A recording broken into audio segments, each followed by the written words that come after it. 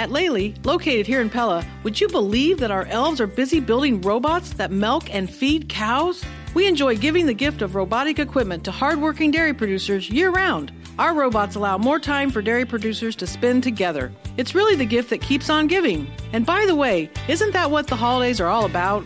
Lely's holiday challenge for you: slow down, appreciate life's gifts, and focus on the real reason for the season. Happy holidays from our family at Lely, Farming Innovators. At Lely, we continue to provide the latest innovations for the dairy industry. Our robotic milking systems put more milk in the tank with less effort. Our robotic feeding systems provide optimal feed efficiency for a healthy and productive herd. And we have a line of innovative barn products that create an animal-friendly environment focused on the cow's well-being and comfort. Lely, a worldwide pioneer in dairy farm automation, with our North American headquarters right here in Pella, is proud to be part of the community. Today's front page of today's Lely Radio Sports page is presented by Mahaska Bottling, your local Pepsi and Mountain Dew distributor. Andrew Schneider on KNIA KRLS Radio, our spotlight athlete this week from Pella High School, Alex Mitchel, who was just competing in the state bowling tournament earlier this week. First of all, a huge congratulations. What did that moment mean to you, and what did it mean to be a state qualifier? So it really meant a lot to me. I've been working for this for like the past 3 years, and it was just really amazing to actually get and do it. And yeah, it was really fun. Well, what was the experience like up there in Waterloo with all the lanes going? Obviously, it's a really full day. There's all sorts of different teams competing. The boys and girls are going on simultaneously. What was that experience like with just so many people there at one place? It was kind of nerve-wracking in the beginning, but like once I actually started bowling, I just stayed calm and just did what I did and what I had to do. Yeah, and I believe placing 21st, and obviously there's some really good competitors in your class. Just from a competition standpoint, what was it like up there on the lanes, and what was it like to be shoulder to shoulder with some of the best in the state? It was really fun, and it was a good experience, and probably a learning standpoint of what I can do if I like practice on different lanes. And let's talk about the rest of the season. Obviously, kind of an up and down year in terms of meet to meet, but there were some really nice moments, some records that were broken for the team. What was it like to be a part of this group and obviously just be a part of Pella Bowling still, even with all the changes and transition this season? It's been really fun. The transitioning, I've already bowled in Newton a lot, so that was really good. This was probably my best season so far, especially with shooting my highest score of 279, and I've loved bowling with the Pella team ever since I've started, which was my sophomore year. So, well, and then you fast forward to state qualifying. At what point did you realize at the state qualifying meet that this was a real possibility that, hey, I could be a state qualifier? Was there a certain point in your frames or just looking at other scores, or were you just surprised at the end you looked up and you saw your score like, hey, I'm going?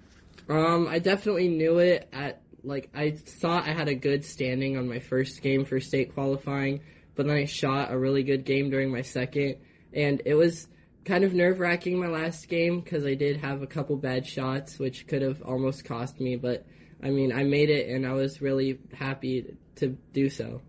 Well, and, just given the context of having to go to a different school and all the above, what has bowling meant to you, and what has this opportunity meant to you to have this experience, and what's it like to cap that experience off with a state tournament appearance?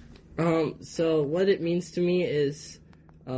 it's been a sport that I've loved to do for the past 3 years, and I've put a lot of hard work and effort into it, and to make it to state, even my senior year is just a really big accomplishment for me, and it was really exciting to be able to make it.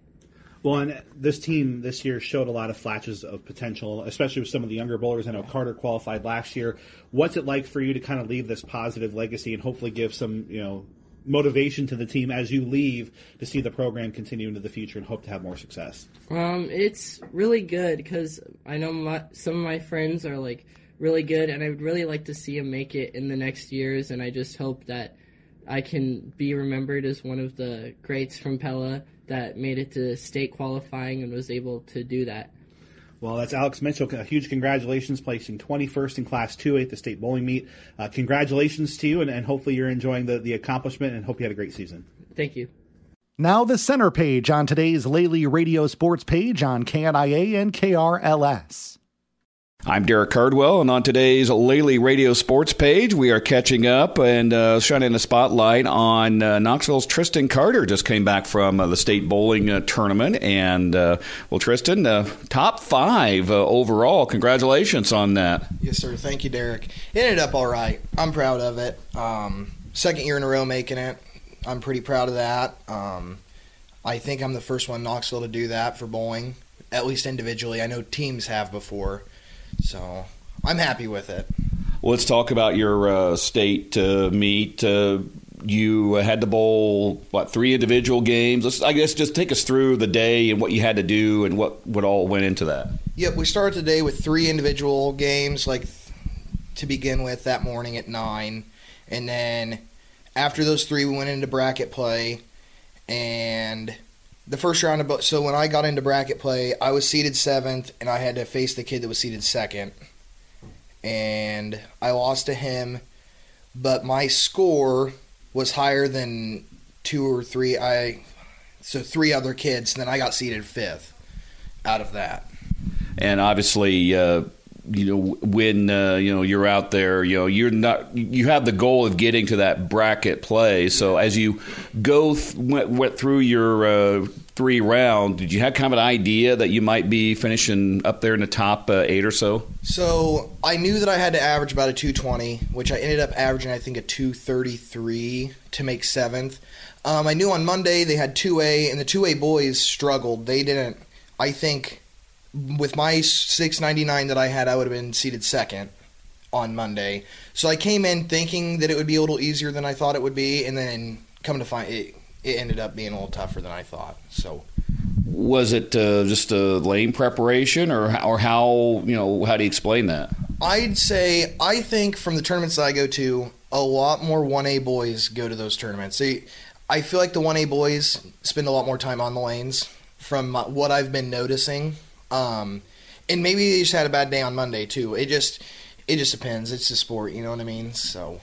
Talking to Knoxville's Tristen Carter on KNIA KVLS on today's Lely Radio Sports page. Has come back from a second straight state tournament appearance. I remember talking to you earlier in the season, and you really weren't totally happy with how things were going at that point. What kind of things did you improve upon to get yourself back to state? So, I don't know. I was having a rough time there at the beginning. I was missing just a little bit of technique to get to where I needed to be. I was just missing a couple spares, and it all adds up in the end. And I don't know. I ended up a couple weeks ago figuring it out. It was something in the way that I was bending my knee or something. I couldn't remember what it was, but I got that figured out, and then went from there, and it all worked out. So.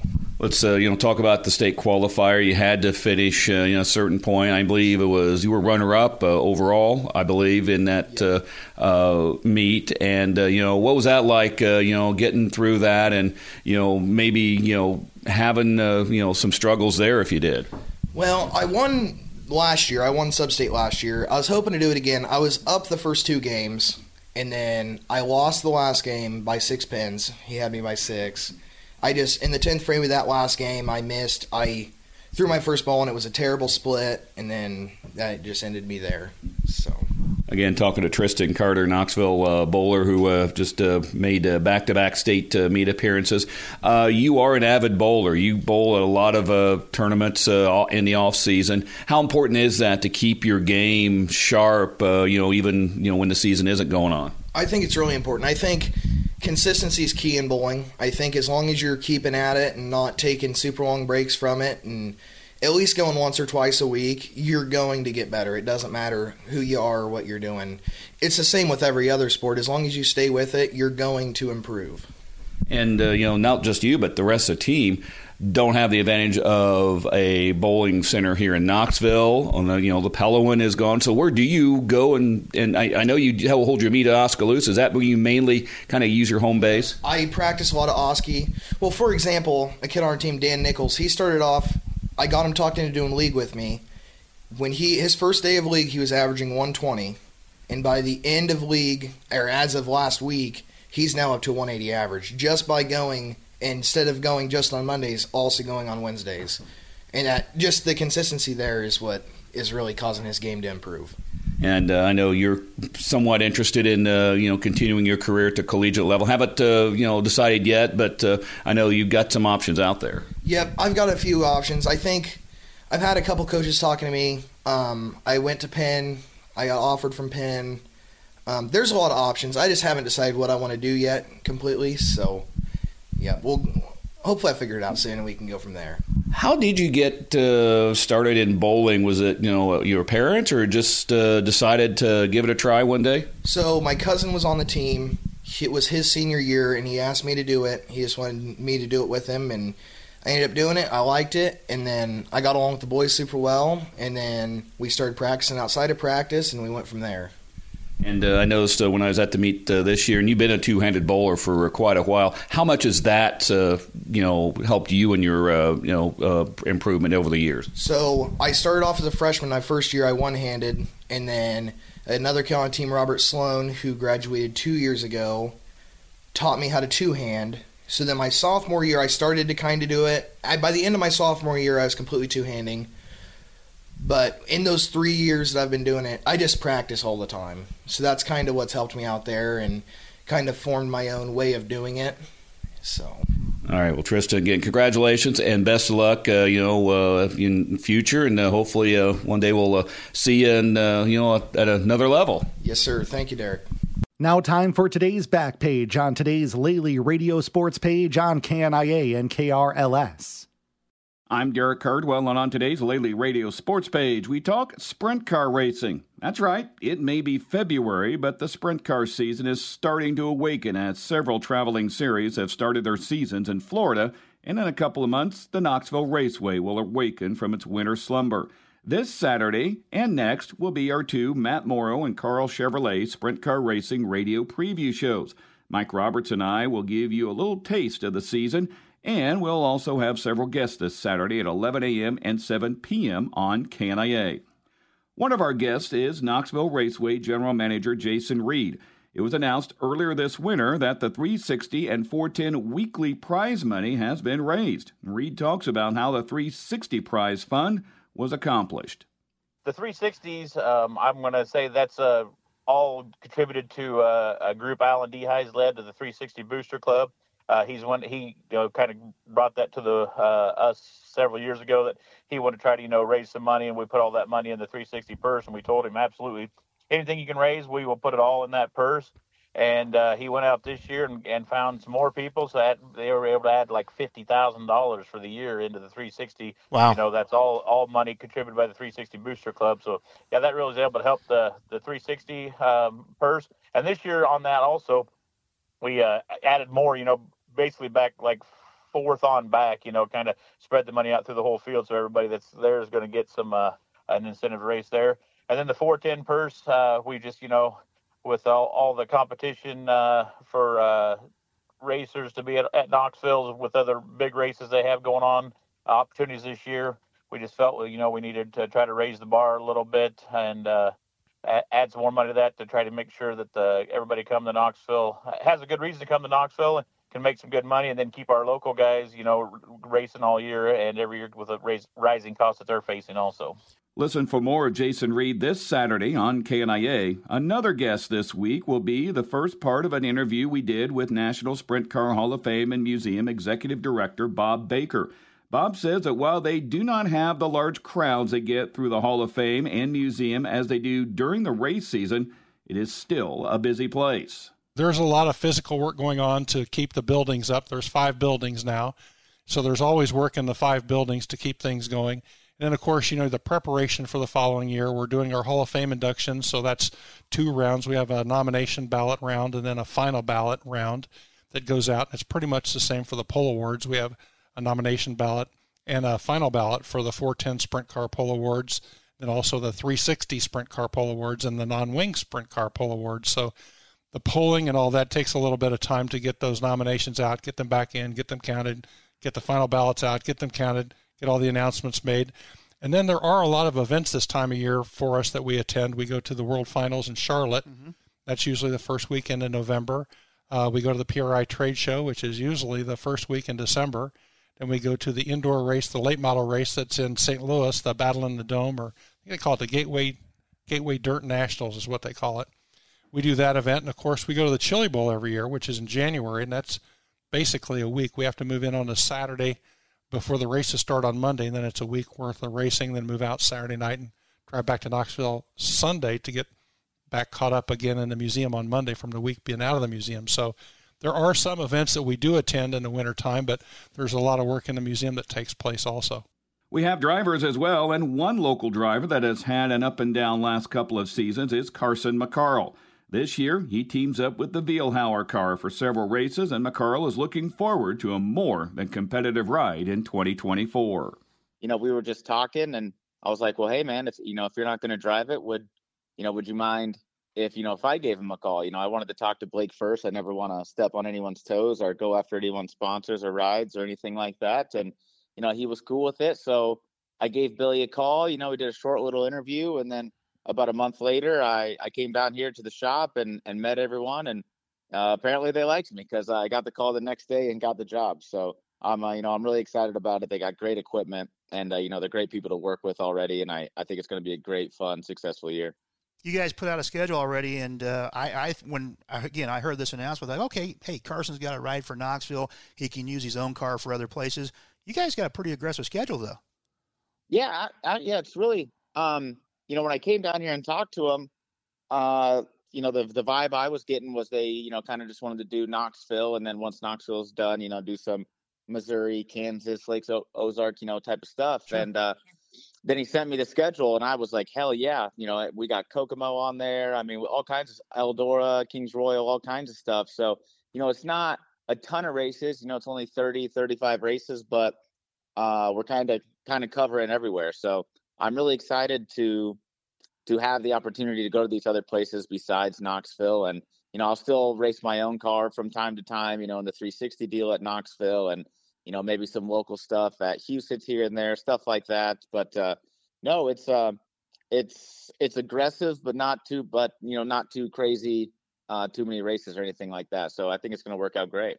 Our final guest this Saturday is Garrett Williamson. To say it was a roller coaster ride in August would be an understatement. After the 360 Nationals last season, he was suddenly without a ride. Then Dennis Gainey quickly put a deal together for the Knoxville Nationals, and now they will run an aggressive schedule this season, but being smart about where they will race. 80-ish shows. It's subject to change, obviously. That's far out there. I think we don't have any plans of taking it off, but with rainouts and such, and if anything comes up and we need to pull back the reins a little bit and get back to square one, then we will. But that's what we're shooting for. We talked about, do we go run high limits? Do we go run the Outlaws first year? But I don't think, and we sat down, I don't think that would have been the right move to do as a first year team. I think we need to establish ourselves, and we need to get some core people in the right places and get everyone comfortable going up and down the road. Because when we go do that, I want to be a car and a team that can go win races, that can compete up front in a points championship race. And we really want to do it right, and we don't want to have a lot of. We want to cover our bases. Yep. Before we go do anything like that, and we want to make sure we're not a rolling joke up and down the road. So that's just a sampling of what you will hear Saturday on the Matt Morrow and Carl Chevrolet Sprint Car Racing Radio Preview Show. Again, the show airs Saturday at 11 a.m. and 7 p.m. on KNIA. That was today's back page on today's Lely Radio Sports page on KNIA and KRLS. You can find segments from the show and podcasts online at KNIAKRLS.com.